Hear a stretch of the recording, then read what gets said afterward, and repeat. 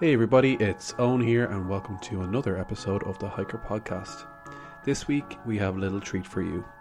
For the past few weeks, Paul and I have been talking about lining up different adventurers, hikers and filmmakers from all around the world to come onto the show and share their story. And first up is none other than Kraig. If you don't know who Kraig is by now, you must be living under a rock. Please go and Google his name. Kraig is a filmmaker, he's a hiker, he's an adventurer, and he's a minimalist. With nearly 25 million views on YouTube, Kraig has become renowned for his unique style of filmmaking in the outdoors, by allowing the raw nature of the trail and the cinematic views do the talking. Just a little warning that this episode was recorded on a Zoom call, so it's not quite up to the pristine standard of sound that I'm usually producing. As always, all of the trails that we mentioned in this show are available on the Hiker app, so if you haven't already, make sure you go and download the app for free now in your local app store, or head to hiker.app, that's HIIKER.app. And lastly, if you are enjoying the show, please let us know by giving us a review, sharing with your friends, or you can send us an email at podcast@hiker.co. Kraig is a pro and a podcaster himself, and he parted me with a bit of podcasting wisdom. So rather than going through another intro, we're going to go straight into it. Here it is. Enjoy my interview with Kraig Adams. Hey, what's up? Thanks for the intro. No problem. So tell us, where are you right now? I'm in Brooklyn, New York, and I recently, moved out of my apartment, but I just find myself coming back to this city time and time again. Yeah, I've been to New York, well, only once, but I definitely fell in love with the city, and I could see why you would want to keep going back and doing. And what are you getting up to in New York at the moment? Just seeing friends. I actually recently bought a car, and I haven't told anyone, so this might be a break-in exclusive. Bought a little Subaru hatchback, and I've got plans to tour around the U.S. and the West to do some hiking, because I can't really fly anywhere. Yeah. But I've got to get the boring stuff, the license and the registration and everything in New York, and then I can go back to the West and be free. You've been out west pretty recently. Yeah. What was it like out there? Were you there with the forest fires there recently? Yeah, so I went out there and actually bought the car out there. With the intention to do at least 3 or 4 hikes and then do the drive back to the east to get it all set up. But the wildfires did cut my plans short. I did 1 hike in the Tetons, and then had plans to do maybe Wind River or Yellowstone or even Glacier National Park, maybe Colorado, but the fires were really going off at that point, and I had to cancel everything. Wow. Yeah, because I'm seeing images of, San Francisco with an orange sky and Yosemite Valley with an orange sky. It's so heartbreaking to see images like that, especially on trails that I've always wished to do. I've been in Yosemite myself, but I've always wanted to do the John Muir Trail and loads of the hikes out west. And, it's quite heartbreaking to see that people can't really go out on these trails at the moment because of the fires. Yeah, I think it happens every year. And of course, Colorado itself gets super droughty, and it's almost hard to find running water while you're hiking in general around this time. But it just feels apocalyptic, like so many states. And then the smoke was just so far reaching. I was like, okay, I need to get out of here. And the fall colors are about to pop off on the East Coast. So that's my next plan, to do hikes over here. Okay, well, we'll get into some of your plans that you're thinking about doing. Your hikes that you're going to be doing soon. But can you talk to us a little bit more about what got you into, I suppose, filmmaking first and foremost? That's where you kind of started off. Yeah, I was filmmaking in high school, just doing little fun stuff with friends because it was, fun. Teacher convinced me to actually pursue it as a degree. So I went to Buffalo State College as a television film arts major, and did the traditional thing and thought I wanted to be like a Spielberg or eventually a director of photography. So I've got to go to New York or LA and be a film on crew. But then weddings. Weddings were definitely like the gateway drug into YouTube and influencer style life. And weddings got me into Wedding Film School, which was a channel that taught people how to do weddings. And then that eventually just got me all the way here in different ways. And at what point then did hiking come into the equation? Yeah, I've been hiking all my life, but it wasn't until like a year ago that I started planning my own hikes, which anyone who hikes knows that that's like a big turning point when you're following someone else who's doing all the plans and like is the leader of the hike versus you taking all the responsibility, because there's so much planning that goes into it, and I just didn't do that before. So I've been hiking for about a year now, and my brother definitely inspired me to get into that a bit more, just because he was doing the PCT, and I kind of wanted to like catch up to his level and one up him in a sense. And then there was also just the travel aspect. I was definitely shooting a lot of travel videos and not really fulfilled. I just wasn't liking it. I just felt like I was copying what other people shot in different cities like Bangkok or whatever. And there's just too many people, too craziness. I went into the mountains and then liked shooting that way better. Yeah. And what was your, because knowing your history on YouTube, the first video that I came across was your solo hike in Iceland, the Hornstrander. Yeah. Was that the first one you kind of went out on your own, or did you do something a little bit more local? So I would say technically Peru was definitely the first hike that I took a leap of faith on. Peru was the first country that I traveled to other than Canada, and that was after I read 4 Hour Workweek. Tim Ferriss got me out on a plane in the wild, but eventually I went back to Peru and did Choqquequirá around Machu Picchu. And I was still like talking. I was still like, trying to do the whole vlog, talk to the camera, be fun, force positivity thing. Mm-hmm. And then I did Yosemite. But yeah, I think you're right. There was a big change with Hornstrandir in Iceland because my microphone broke and I couldn't talk to the camera. So I was like, what am I going to do? I'm just going to like not talk this whole video. Wow. Yeah. So it was by chance that you're... Not entirely. Yeah. Okay. There's definitely some inspiration behind the whole walk past the camera on a tripod thing, mm-hmm. because before I was like holding the camera, doing a lot of handheld with hiking, and that's what I've seen everywhere. Like almost every hiking video I saw was shot in that way, or maybe on a Joby on the ground or something.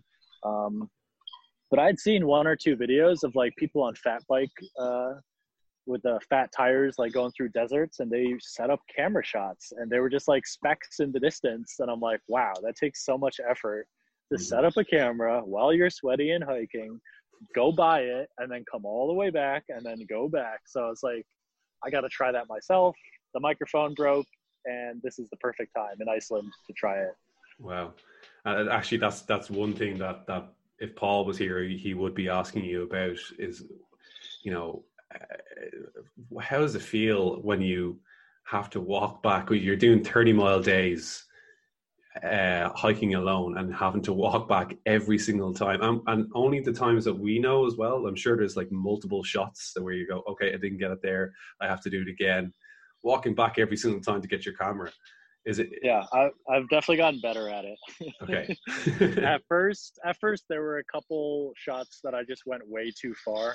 It's just knowing what I'm actually going to use in the film. So the moment I turn back to go get the camera, right before is when the clip ends these days. But okay. I remember there were some clips early on that were just really long, far walking, and I almost like didn't barely use that clip in the video. So way more efficient these days. Good. And would you plan out where you're going to get your shots? Do you have an idea where you're going to get your shots, or is it totally off the cuff? It is over a decade's worth of thinking about lighting. So if you talk to photographers and video people with enough experience, most of my friends can explain the same feeling. Like, I'm just, everywhere I go, I'm always thinking about light. I'm always thinking about like the depth of subjects in front of me, almost like I always have a camera in front of me ready to go. So it's just a feeling. Like, I've simplified it. It's such a, you know, simplified algorithm in my mind to know when to get the shot and what the shot will look like on a screen. Like, there's no guessing. Like, I know this is a good shot right here. The lighting is crap right here. I'm just going to switch up this angle here. So it's definitely a muscle memory at this point. Okay. I suppose I want to talk about your life as a minimalist. What is that? Like, I suppose a lot of people will be familiar with the term minimalism, but what does that mean practically for you? Yeah, I've created a filter that everything has to pass through for me to have it and dedicate any time or attention to. And then over time, I've narrowed that filter and raised the bar so that it's harder and harder for distractions or unnecessary things to get through it. And it's expanded past the physical into what events I go to, what projects I work on, conversations I have or not, relationships, just everything. So I've just really sat down and thought about what I should be focusing my time and attention on, because it is valuable. And I stick to that code, I guess. That's what I would call being a minimalist in a sense. Very cool. I suppose a lot of people can take parts of that and apply it to their own life. I know recently I've been kind of trying to do that myself, particularly with material things, trying to understand, like, do I actually need this? And as I said to you earlier on, before we start recording, I bought myself a nice pair of trail runners today, and I definitely had a little word with myself, like, do I need these? You're going trail running? Yes, you do. Do I need the really good ones? Yes, yeah. I do. How many pairs do you have? Oh, this is like technically they're my second pair of trail runners. The first pair were a bit too big, and I just kind of considered them as trail shoes, like boots for hiking, like low tops. But these are Solomon cross country. I don't know what the name of them are. I actually have them here in front of me. What are they called? Speed Cross. Ooh. Yeah. Sounds fancy. Sounds fancy. They look fancy. I'm pretty happy with them. But I had that little Kraig Adams in my head going, do you need this on? Do you really need this? It's always funny. A lot of friends and family have expressed to me how just being in proximity to me, they've started to think about things and get rid of things. So I guess I have that effect. Yeah, you're gonna have to rename the Marie Kondo to the Kraig Adams effect. Spark joy. Yeah, I need my own little tagline. So as I said in the intro there, you've done a ton of hiking around the world. Probably the biggest video, as far as I can see here on your YouTube channel, has been the Hornstrander hike in Iceland. But you've accomplished so much. You've done hikes, and you did the Tour de Mont Blanc in the Alps. You've hiked on your YouTube channel, it has the Picos de Europa in Spain. The trail is actually called the El Anillo de Picos, I believe, which is an absolutely stunning trail. And your video has just inspired me to go and do that as soon as we can leave the country. As well as a bunch of hikes across the US and Nepal, and just looking at your YouTube channel here and just cringing with jealousy. What's been your it's a really tough question, but what's been your highlight? Yeah, that's a good question. The last video I just uploaded yesterday was a compilation of all of my hikes from the past year, with all the guides and the commercials edited out, and it was 4 hours of footage. So it was just really interesting to go back through those because, I finessed the audio and sweetened the transitions between. But it was great revisiting all of those because I do go back and watch them ever so often. And I also noticed a change between the beginning to the end of that video, just in my confidence and how I approached things and shot and edited and did the sound mixing. It's like I had plans to go to Italy. I had plans to really go back to Nepal. There's just so much to do. 2020 has thrown a wrench in that. So I'm doing, like you said, a lot of domestic US West-based hikes right now. The Iceland one was special just because it was so isolated and honestly was a challenge. Just because I had never really done like a 4-day hike like that. Yeah, I always go back to the Picos de Europa because that was the longest I've ever done, and it was so dramatic, and the food and the people were great. But Nepal, just every single one has this little thing, but having a little white dog follow you for 3 days straight really is special. I want to go back to Nepal because there are little dogs that just follow you on the mountains. It's like a thing. And, I really love dogs, and I try to get dogs in every video. And this one, it was almost like, they're like, okay, here's your dog. Enjoy your hike. Like, every hiker gets a dog. Oh, wow. And you didn't have to pay extra for that? No, it's just included. And the dog was so nice. So here in the US, my next hike, I'm actually planning on taking my family dog, but she's a little chubby, so we might have to whip her into shape and get her little booties for her feet. I do want to go back to Nepal just because of the dog, the included dog. Well, maybe that's something that we need to actually add onto the hike. Not just dog-friendly trails, dog-included trails. So you're guaranteed to have the dog on your trail. Yes. I'm meaning to watch your 4-hour video. I see you've gotten into the ASMR game, so it's a deep dark hole to go down. Cool. So there isn't Nepal is is the highlight, but it's really, I'm sure it's really hard to pick anything because, as you said there, every single trail has a uniqueness. Like, you're looking at your Grand Canyon rim to rim trail versus, the Tour de Mont Blanc. They're two completely different sides of the planet, two completely different trails. So they both have their own. I think I would go back to do the Tour de Mont Blanc again. And really, I've always gone back and forth and considered like doing guided tours with subscribers. There's a whole liability and added responsibility. That's a whole business venture by itself to like be a guide. Yeah. But that trail definitely has so much life and people and cities or like towns that you pass through. So it's a different type of hike, but totally doable for anyone to start. Yeah, we actually did, the last episode we recorded was with Paul because he did the Tour de Mont Blanc a couple of years ago, and definitely is something that's on my list as soon as we can travel again. I like, my list is so long, it's just ridiculous how many things I want to do. See, that's why I want to just live in a car and just like travel place to place and just like every week do a new hike. Like, coming back and forth to New York between each hike is just not doable. It's just not smart, carbon wise, time wise, and money wise. And have you any plans while you're on the East Coast to do any trails there?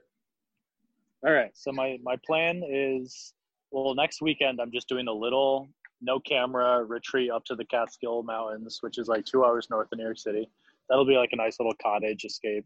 And then the week after that, I'm doing the Adirondacks. I'm going to try to do a 10-peak 4-day hike, which is ambitious, and people will be like, you've already been to the Adirondacks like 3 times. Yes, I will always go back there, but it should be peak colors, which will be different than my last hike. And then the week after that, just beach fun with family down in Maryland. And then after that, I'm actually planning on going up to Arcadia, Maine, the furthest north of the U.S. to hit the peak fall colors in the second week of October. And there are not many mountains. I would call them aggressive hills. And they're also very short. So this might be the first video where I just kind of mosey around the national park and just string together like their greatest hits, because they're all like Nice. 1 to 3 miles long. So we'll see. Cool. Sounds good. And you had plans to do, you said it earlier on, you had plans to do the PCT this year. Yes, I did.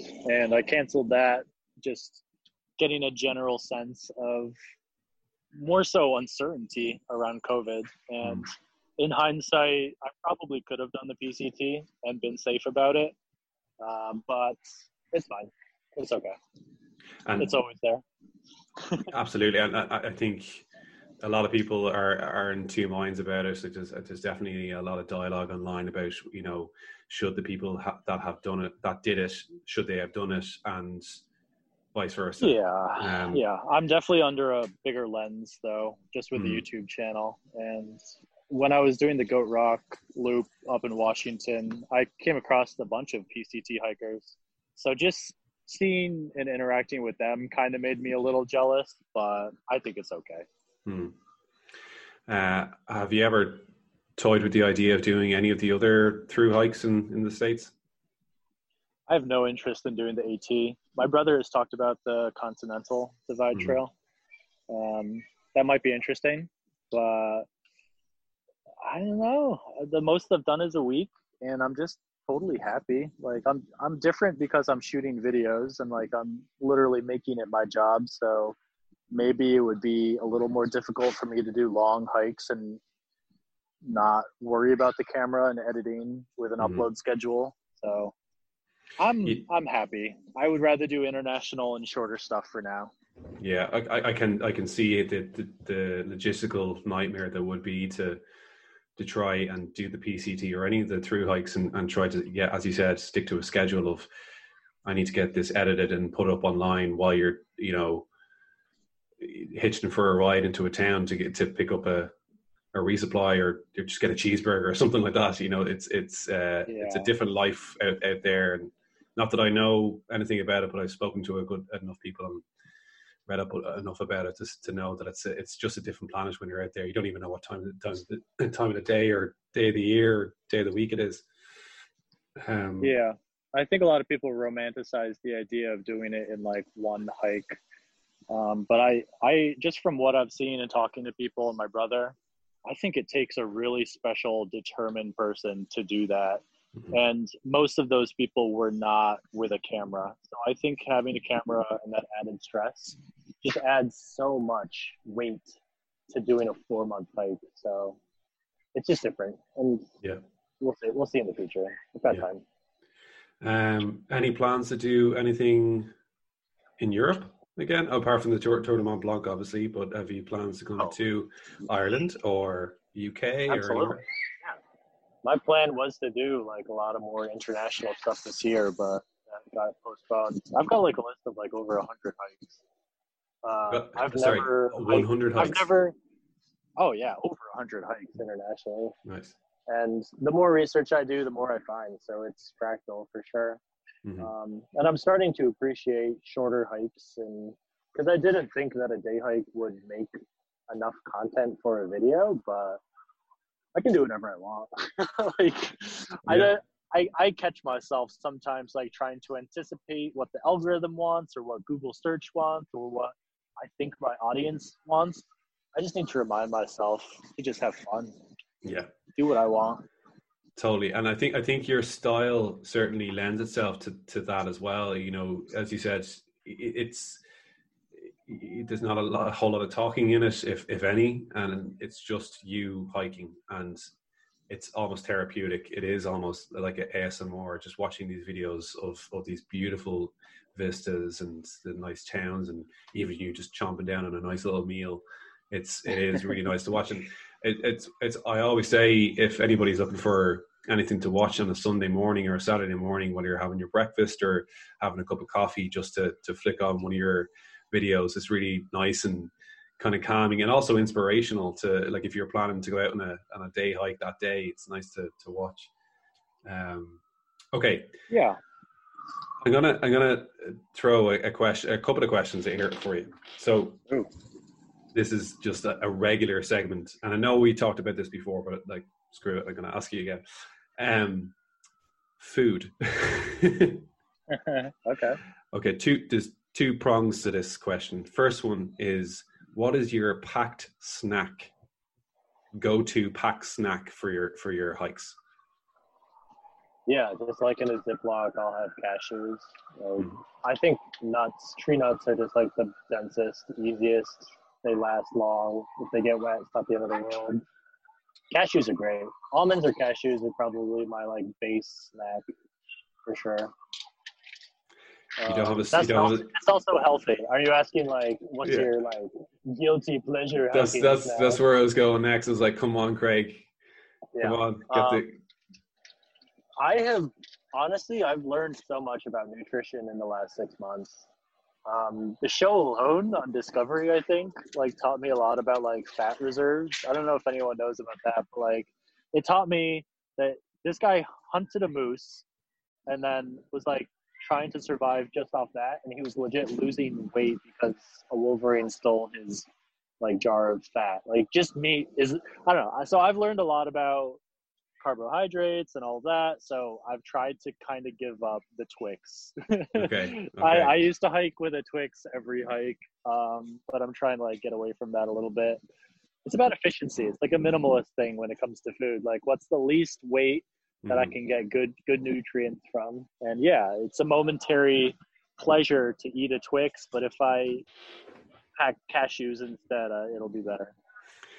I recently went out with two buddies of mine. We did a hike in Ireland called the Slieve Bloom Way. It's a beautiful hike. If you ever get the chance to come over, it's in Ireland. There's not a huge amount of trails that are completely off road. Some you have to take in a few miles of road, but this one is pretty much entirely off road. But yeah, I assume that about like old world Europe, like it's been there for so long. There just must be people and roads everywhere, right?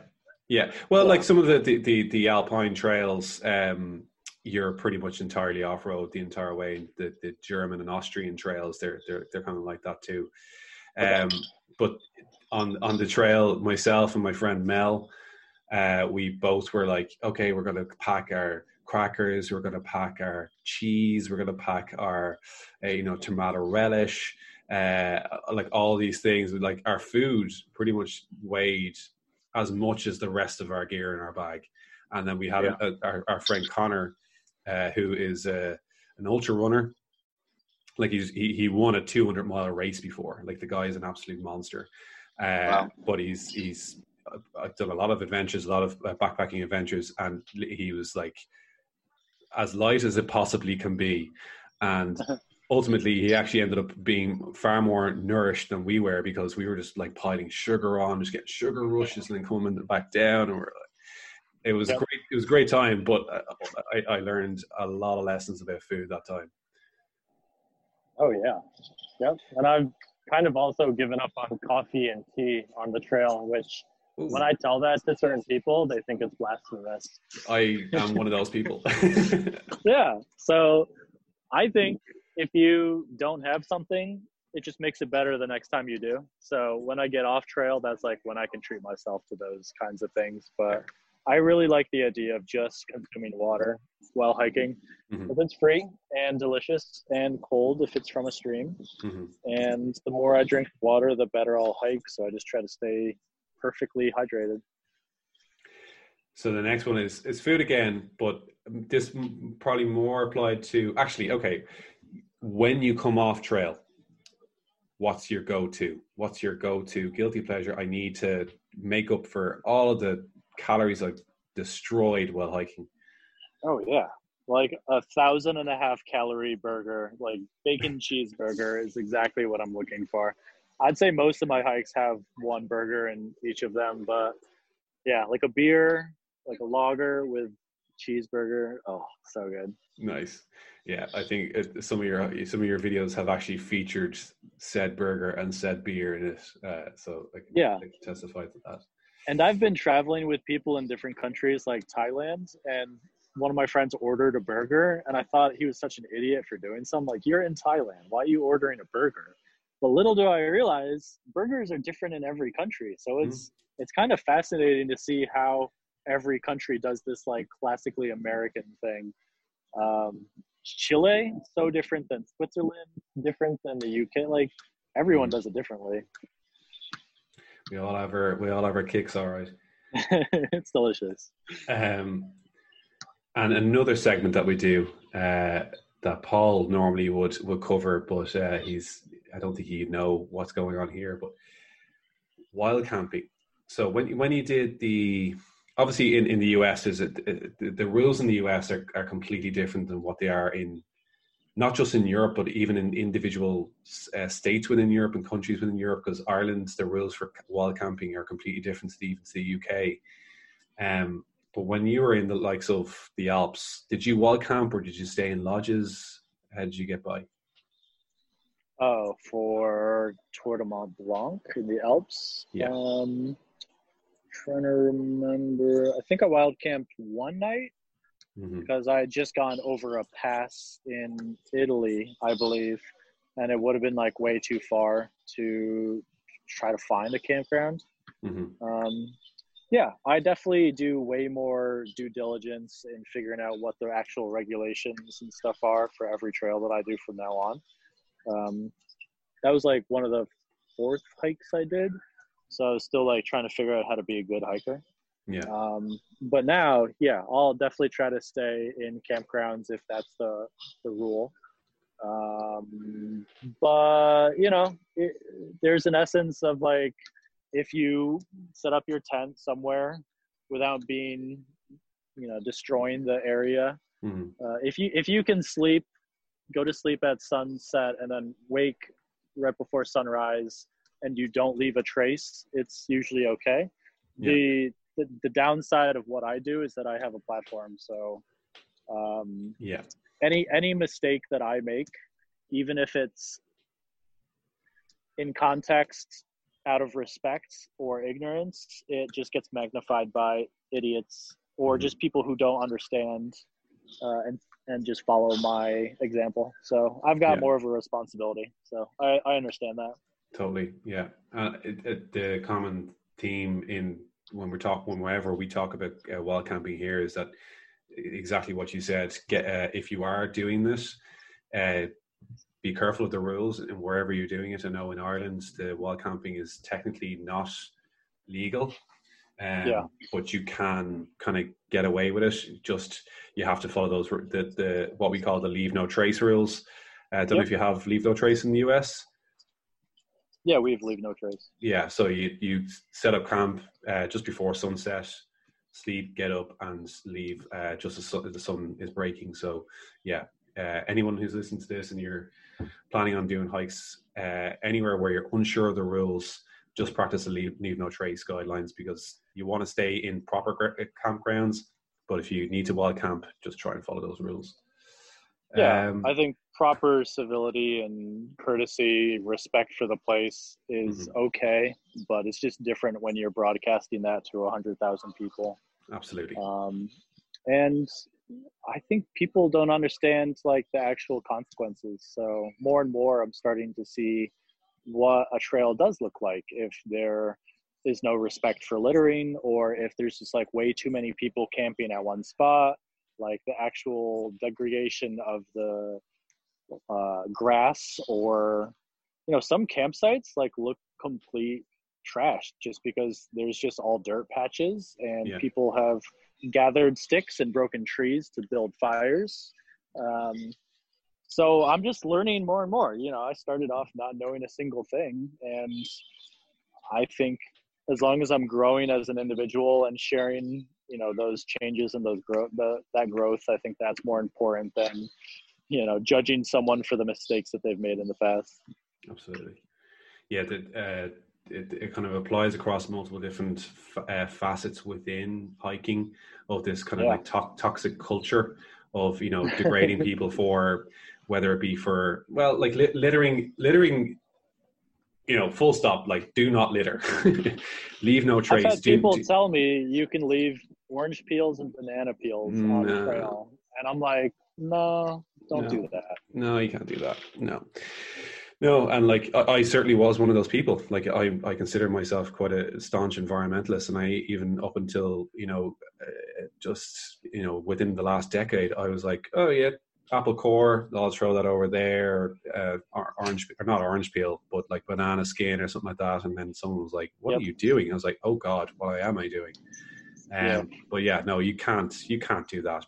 But the toxic culture would be, making someone feel really, really bad about that to the point where they don't want to hike again.